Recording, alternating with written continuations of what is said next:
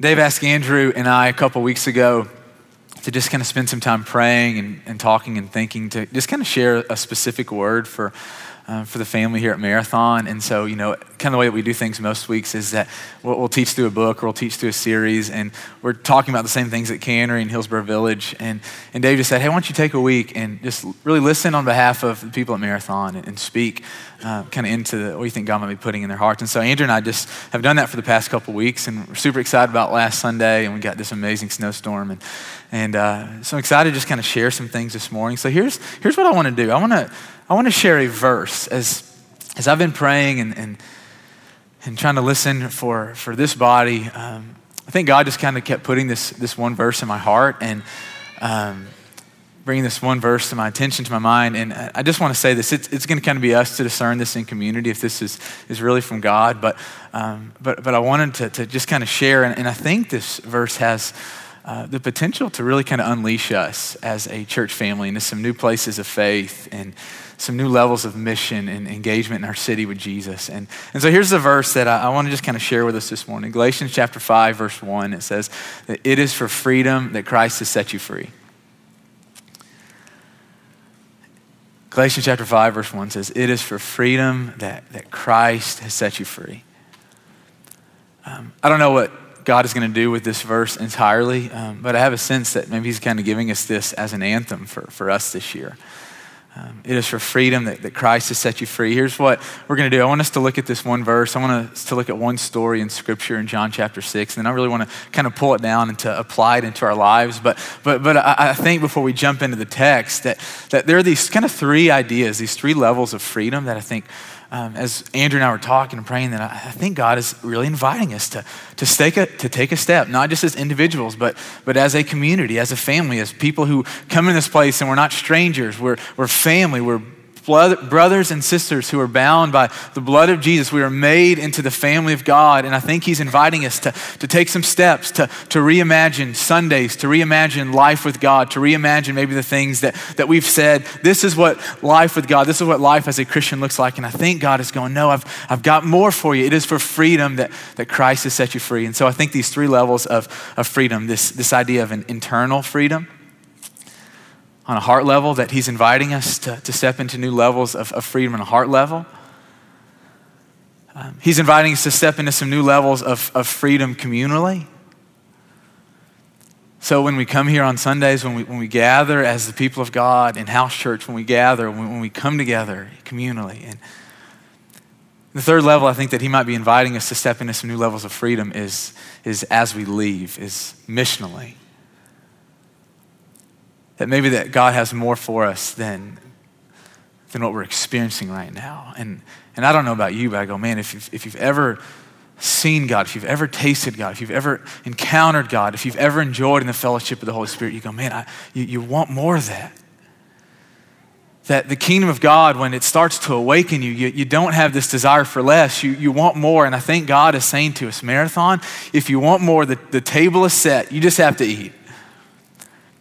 And so I want us to look at these three ideas of what it looks like for us to internally, communally, and missionally kind of step into some levels of freedom. And so John chapter 6, the story I want us to look at, I don't want to just share my thoughts on freedom. I want us to look at Jesus and kind of see by how his power, by his authority, how we start kind of living into the freedom that he's given to us. And so John chapter 6, verse 1. You guys with me? Hang with me this morning?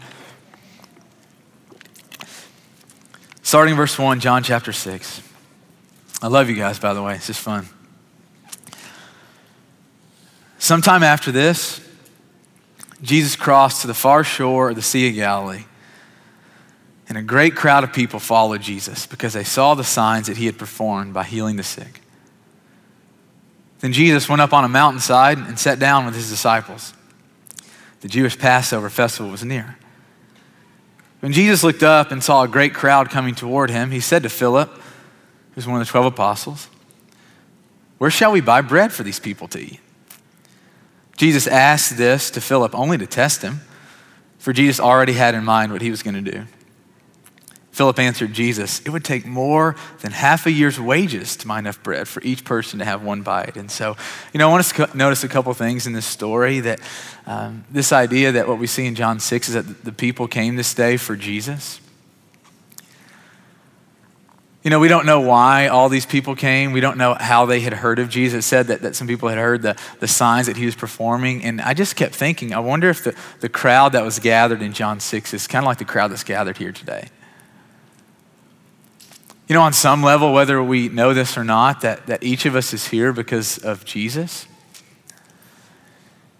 I don't know if you believe this or not, but it is just true. This is the most true thing that we're going to talk about this morning, that Jesus Christ came and he lived on this earth and he died a real death and he laid in death for 3 days. And early on a Sunday morning, by the power and the authority and the goodwill of God, he came out of death and he appeared to more than 500 people over a period of 40 days. And he ascended into heaven and he told his disciples, "I'm going to prepare a place for you, but I'm going to come back for you." And ever since, Jesus has been at the Father's right hand. And you know what he's been doing?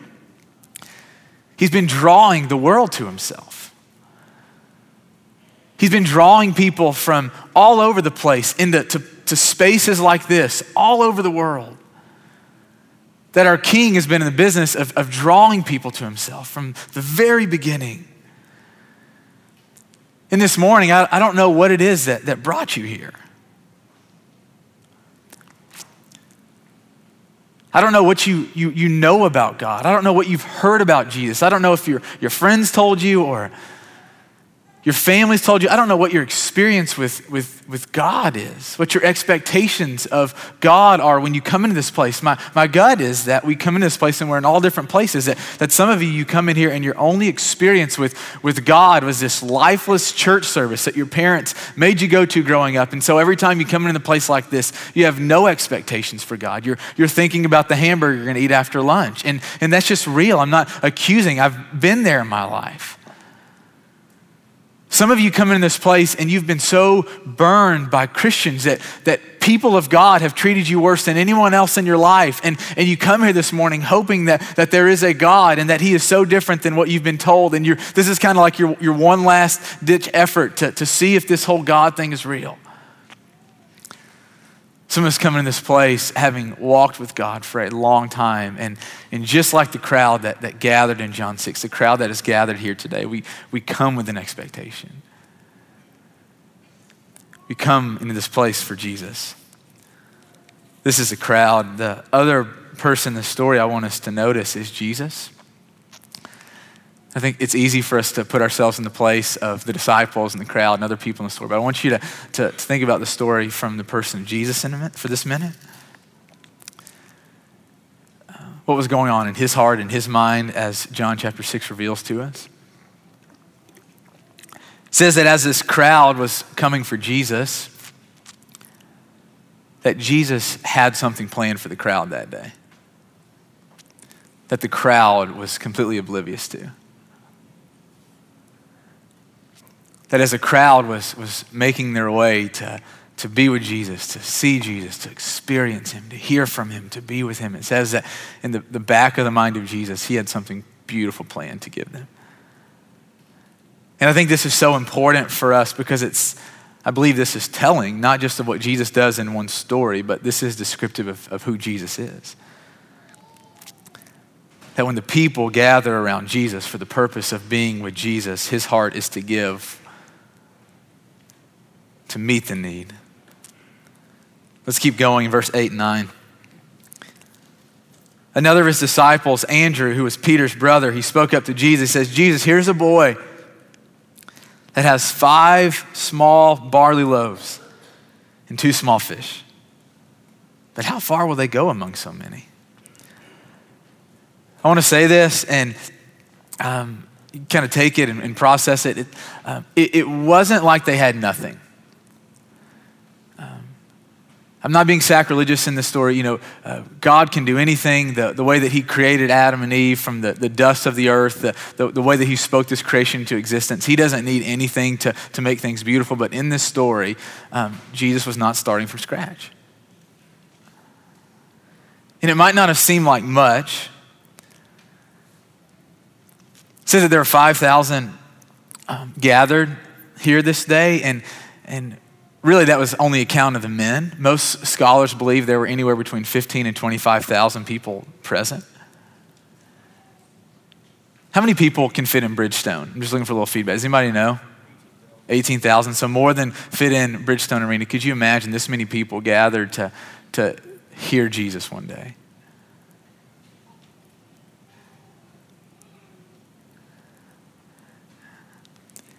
And only one little boy had food. Out of all these people, there, one little boy with 5 pieces of bread, 2 little pieces of fish. And it wasn't much, but there was something. And I think it's so beautiful what we learn in this story about this little boy is that he takes what he has and he just puts it in the hands of Jesus. Now you think about this for a minute, like, how many times have you shared your lunch, just given your lunch to somebody? Where you go, yeah, you can have my lunch. I won't eat today. Apparently Matt did that. Nathan's like giving him a nudge on the shoulder. Good job, Matt, thanks. And thanks for ruining my example. You guys leave. I'm just kidding, no. No, I'm sure that has happened before, but I just want you, when you do that, it's a selfless posture of the heart.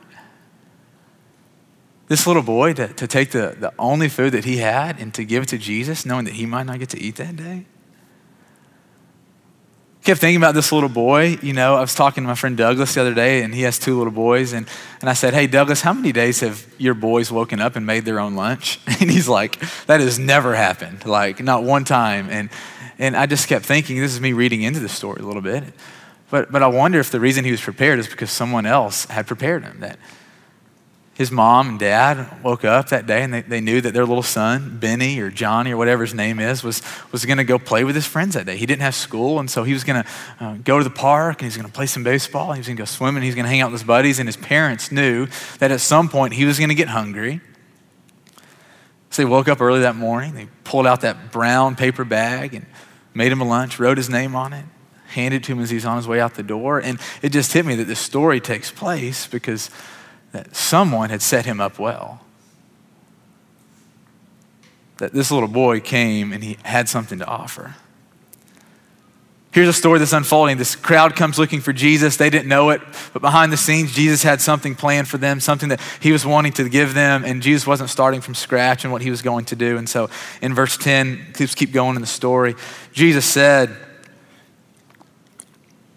have the people sit down. There was plenty of grass in that place. And they all sat down. About 5,000 men were there. And Jesus then took the loaves. He gave thanks. And he distributed to those who were seated as much as they wanted. And he did the same with the fish. And so, this story is taking place on a hillside. I want you to just kind of picture Sevier Park over in 12th South. You ever driven by down 12th in a spring or summer or fall day? It's probably like this yesterday. Like you look up and that hill is just decorated with people, right? People laying on blankets and playing guitar, laying in their Enos, like throwing Frisbee. It's just this amazing sight that there's something about this hillside that just attracts people. And I'm convinced that if John chapter 6 were to happen in 2015, it would probably take place somewhere like Sevier Park. Just imagine Sevier Park and a beautiful fall day and all these people covering the hill and Jesus in the very middle with the bread in his hands. And the story says that Jesus is walking around and he breaks the bread and he feeds the people. Oh, you hungry, Melissa? You want some food? Peter, you hungry? You want some food? Christopher, you hungry? You want some food? Carly, you hungry? You want some food? And after he fed every person that was there, Jesus still has bread in his hands. Does anyone want seconds? And Wesley's like, I want seconds. I'm hungry. I worked out this morning. I want seconds. And Jesus is walking around and feeding the crowds and breaking the bread. Anyone want thirds? Yeah, I'm hungry. I love this picture of Jesus. Verse 12, and when they all had enough to eat, Jesus said to his disciples, gather the pieces that are left over. Let nothing be wasted. So they gathered them, and they filled 12 baskets with the pieces of the 5 barley loaves left over by those who had eaten. And I want you to notice this detail, that every person that came was fed that day. That every single person left full. I want to help us see how I think this story, how it applies to us. I want to kind of pull this down into our lives a little bit. You know, this morning, each of us, we came here, and we came here for Jesus. And some of you got in your cars and you drove from Germantown, and some of you got in your cars or you rode your bikes over the Jefferson Street Bridge. Some of you got in your car and you packed your car and a bunch of Vanderbilt students and you drove over here. And I don't know where it is that you came from this morning, but my gut is that you came here in this place and that you had some expectation of what this morning was going to look like.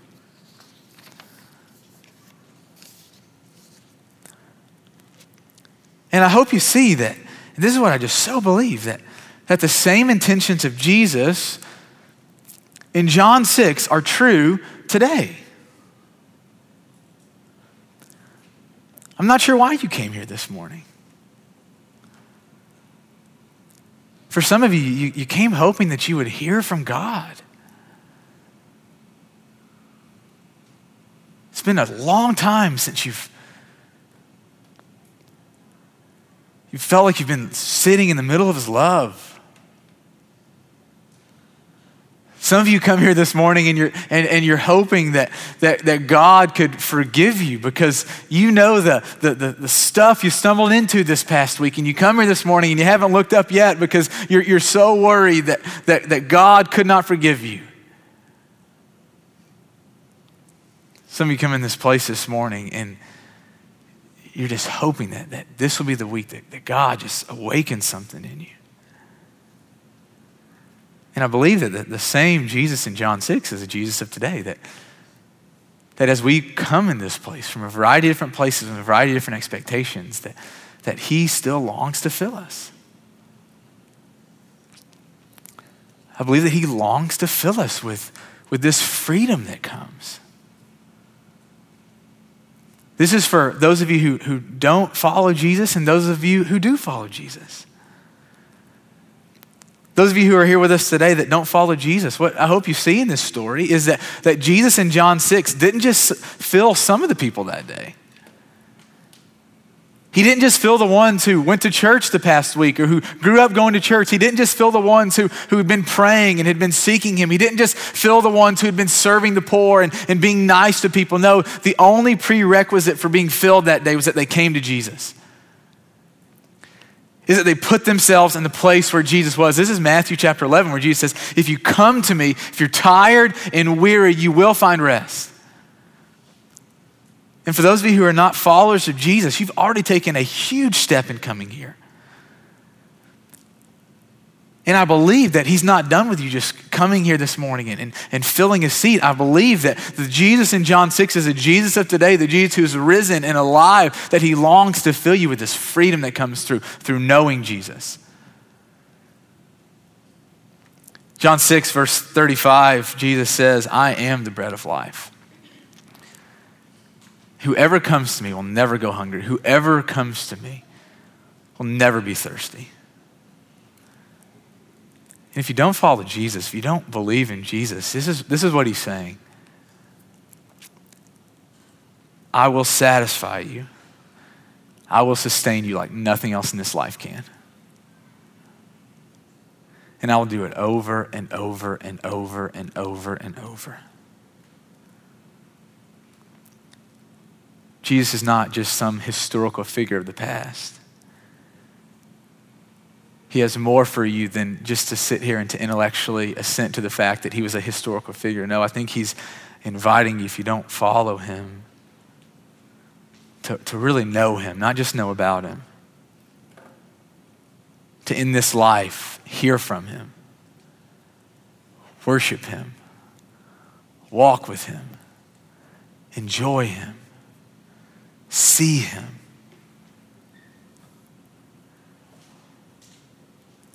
See, when we come to Jesus, when we really come to him, you actually find him. That's why anytime I'm having a conversation with someone who's searching for God, when they say, man, I'm open and I'm gonna seek him, it's like the best thing you could tell me, because what I know is if you seek him, you will find him. He's not playing this cosmic game of hide and seek. No, he just wants to know if your heart is in it. Are you really interested in knowing if there is a higher being who does love you, who has come to save you, and his name is Jesus? Do you actually want to know him? Because if you do, and if you will seek him, you will find him. I promise you'll find him. This is Matthew chapter 7. And if you don't follow Jesus, the freedom that he longs to give you is this internal freedom that comes through knowing him.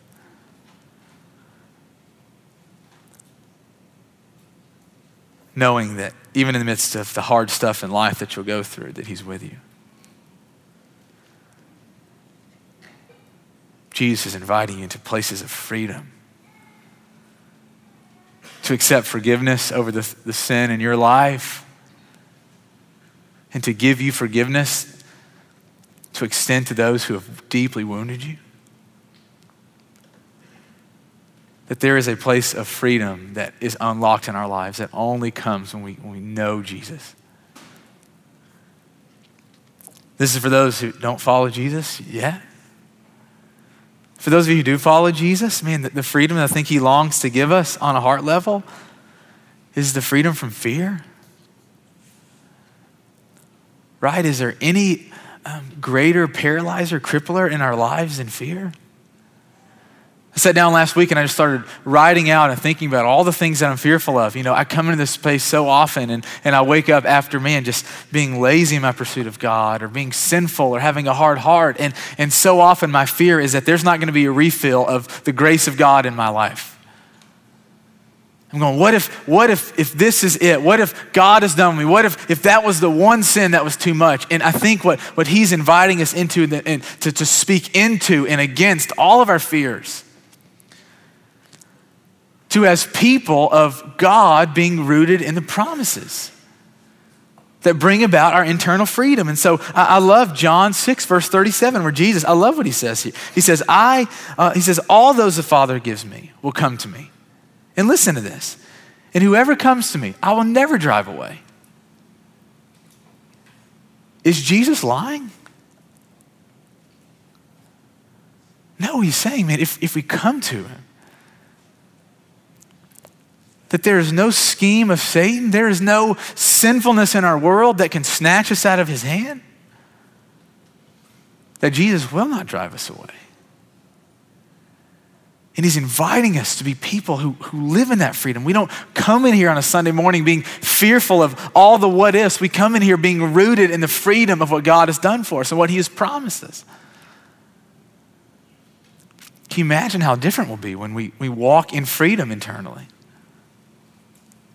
Where we don't come in this place fearful that our sins are going to cost us, but we come in this place thankful that our sins cost him and that he is alive and forgiven us and imparted on us unending grace. It is for freedom that Christ has set you free. The second space of freedom, the second level of freedom that I think he longs to give us is here when we come together as a community. I think what that looks like is that you and I, we have to learn that when we come together,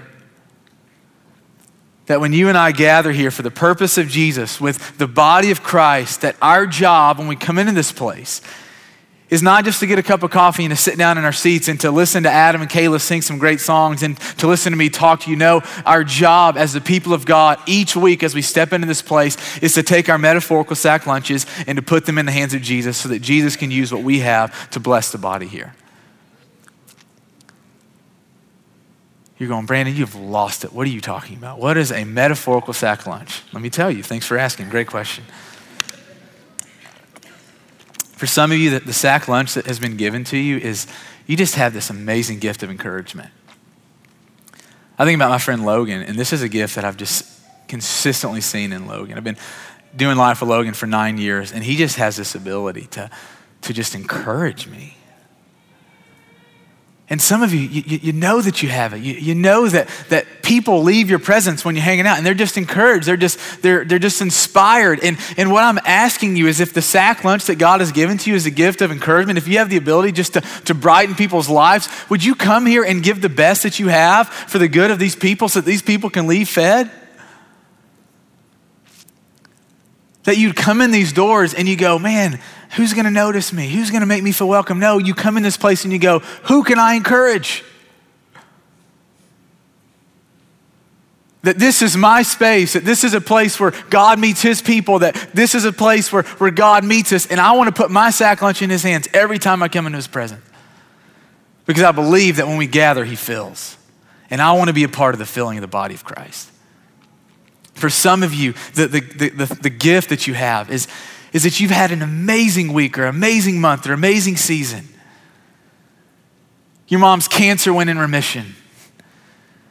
You got a promotion at work. You got accepted into the grad program that you wanted to get into. And I invite you that you would come into this place and in an unrestrained way that you would worship. I love watching our kids worship. Court and I have been over at Marathon basically for the past year and a half, most Sundays, but for the past 3 years since Marathon has been a family, and we get to come over here every once in a while. And the thing that stands out to me is that the kids worship different than we worship. And that's not an indictment, it's just the truth. That there is a freedom, that there is a who cares what other people think, that is sitting heavy in their hearts. And I think he's inviting us as people who experience the joy of God to let the best of our worship happen in the midst of the body of Christ.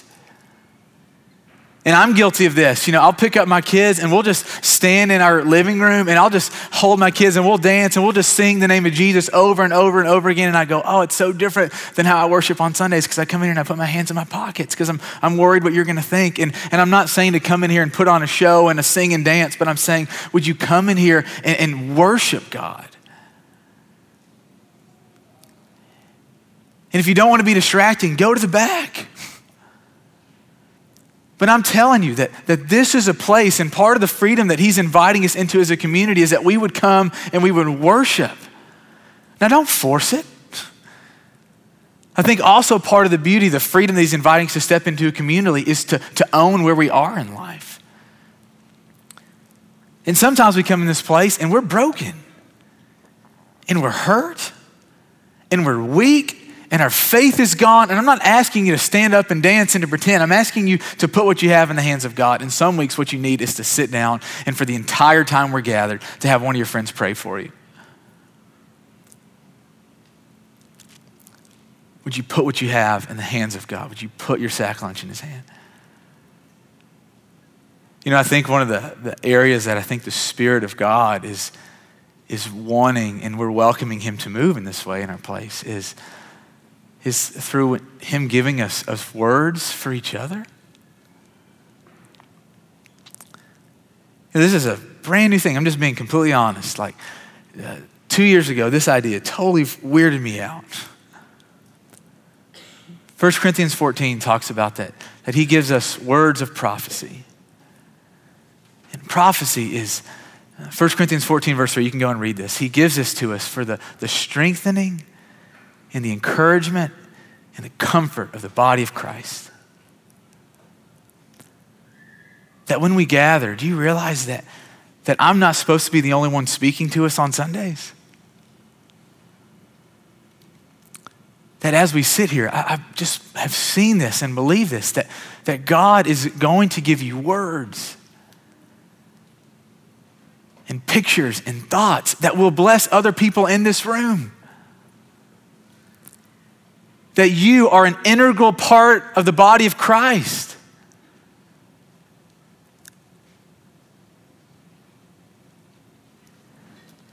And I asked, man, when God gives you a word, or Nick, when he puts it on your heart to go and pray for somebody in this room, that we would welcome the Spirit of God, that we would be amazed, that we would not have to be scared of letting go of some control and stepping out into faith.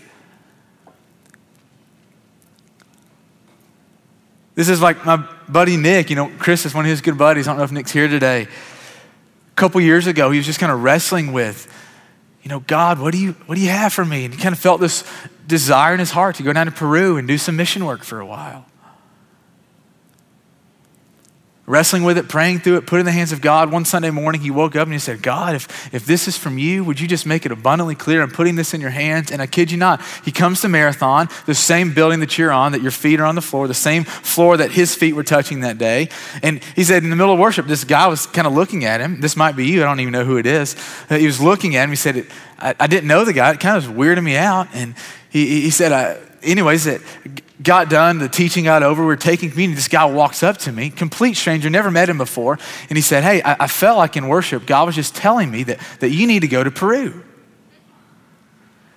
And I heard that and I thought, that's amazing. And what I've seen over the past several years is that this is a God, this is what he does, not just for the spiritually elect, this is what he does for the body of Christ, that Hannah's gonna give you words for people and Daniel's gonna give you words for people. Will we have faith to go to Paul and say, Paul, I know this is weird, but during the teaching, Psalm 24 was on my heart. I thought I was just supposed to share it with you. I don't know if it has anything, you're gonna have to discern this, but I thought I was supposed to share this with you. Griffin, during the worship, this word came to my mind for you, and I think God is wanting me just to share with you that courage is a word for you. You see, I believe that when the body of Christ comes together, we don't have to be fearful of. And we need to use some discernment in these things, but when the Spirit of God starts moving and speaking, I really believe that we will leave this place encouraged and strengthened. And my question for you is that will you come into this place and just listen? Will you say, God, would you give me a word of encouragement for somebody? And that you would actually do it when we gather. I think this is part of what it means for us as a community. Put our sack lunches in his hands. And I know that's weird, and some of you are very weirded out. You can come talk to me afterwards, and I'd love to share that with you. You have freedom. The expectation, this is permission from Andrew, your campus pastor, that you have permission to, when you come in this place, to each week put your sack lunch in his hands for the good of this body. The third thing that I think he's wanting us to step into, the third level of freedom, is that as we scatter, as we go back to our neighborhoods and our schools and our jobs. I love in this story, it says that the disciples left with 12 baskets of food. You know how many disciples there were? How many apostles there were? There were 12. That every disciple didn't just get fed that day, but they left with a basket full of food. And I think we're given this detail, so in part we understand that when we come for Jesus and when he fills us, it's never meant to just be confined. It's never meant to stop when we gather. I think that God shows up and he moves and he fills us and he puts a basket in our hand so that we can take it to a hungry world. Marathon, I expect that God is going to move in some mighty ways this next year among us.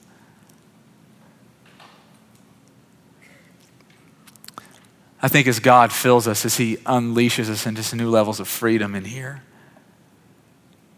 as this year we get to celebrate as people give their lives to Jesus in baptism, as we get to celebrate not being people of fear, as we step into this level of freedom, I think as we understand that as we come in this place and we put our sack lunches in his hands and we step into that freedom,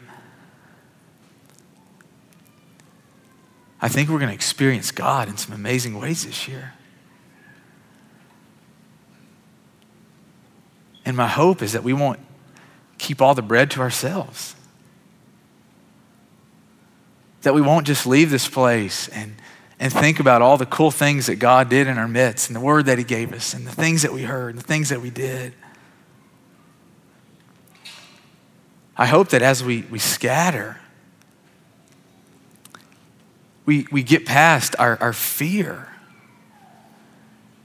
And we tell those people in our lives that we've just been wanting to talk about Jesus, that That as we leave here, we leave with the courage and with the resolution that we are gonna share.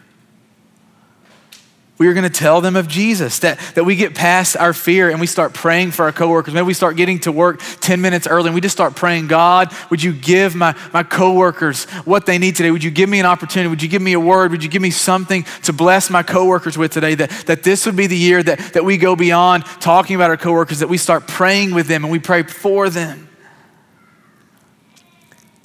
That this would be the year that we invite people who don't know Jesus to worship with us into our house churches, to experience Jesus with us. That we would really put our faith into action. And we would ask and we'd expect God to fill those that he cares about, just like he cares about us. It is for freedom that Christ has set you free. Here's what I want us to do with this today. We're gonna take communion. Adam and Kayla are gonna get back up and lead us in a few songs. And I just wanna kind of speak into a couple different groups of people. If you're here this morning and you're not a follower of Jesus, but you wanna become a follower, give your life to him today. Come all the way in. You'll find rest. You'll find freedom. There are gonna be some men and women at the Respond banner in the back. If you wanna talk or pray, we can help you step into this life with God today. We'd love to do that. If you're fearful to go by yourself, bring your friend and say, man, I wanna become a Christian. I wanna step into this life. You can do that today. And we invite you to not just let this be something you hear about, but something you experience. There are some of you this morning and you come here and you feel empty. You're a Christian, but you feel like you have nothing to offer. And I hope you take comfort knowing that you're in the majority, not in the minority. And here's what I mean. There were 24,999 people in the story who had nothing and only one who did. And if you come here this morning and you're just empty and you're weak, I just invite you during communion, would you just have the courage to metaphorically raise your hand and say, I'm still hungry? That as we take communion, that you would take communion, you wouldn't just sit there silently, but you would grab your friend or your spouse, or if you don't know anyone here, you'd come to the Respond banner and you would just say, man, I'm fearful, I'm empty, I'm weak. Would you just pray for me? And would you let them be a part of God filling you? But the only way this is gonna happen is if you have the courage to say, I'm still hungry. So I'm putting the ball in your court. There are some of you this morning and you're just in a great place with God. And I invite you, man, if God is inviting you to go and pray over someone or he's giving you a word, to share that with them and don't be weird about it. And come talk to me or come talk to Andrew. Come talk to one of us if you need a filter. But we just want this to be a place where we can come and the body of Christ be built up through each of us participating. Or if you want to sit and just pray for people in our church, you can do that. And this is what I want to invite all of us who are followers of Jesus. Even if you're not a follower, you can do this. Next week is Super Bowl Sunday. It's one of those Sundays that kind of all throughout the year that it's normal to invite people into your home. I want to invite you next Sunday to invite some of your neighbors into your home, into your dorm, into your living space, and to feed them good food, give them good drink, and tell them about Jesus. And I invite you to invite them to come and be a part of this with us. Will you invite one person next week to come and worship with you? Will you open your home so people can come and be around people who've got? I love you guys. Let's pray.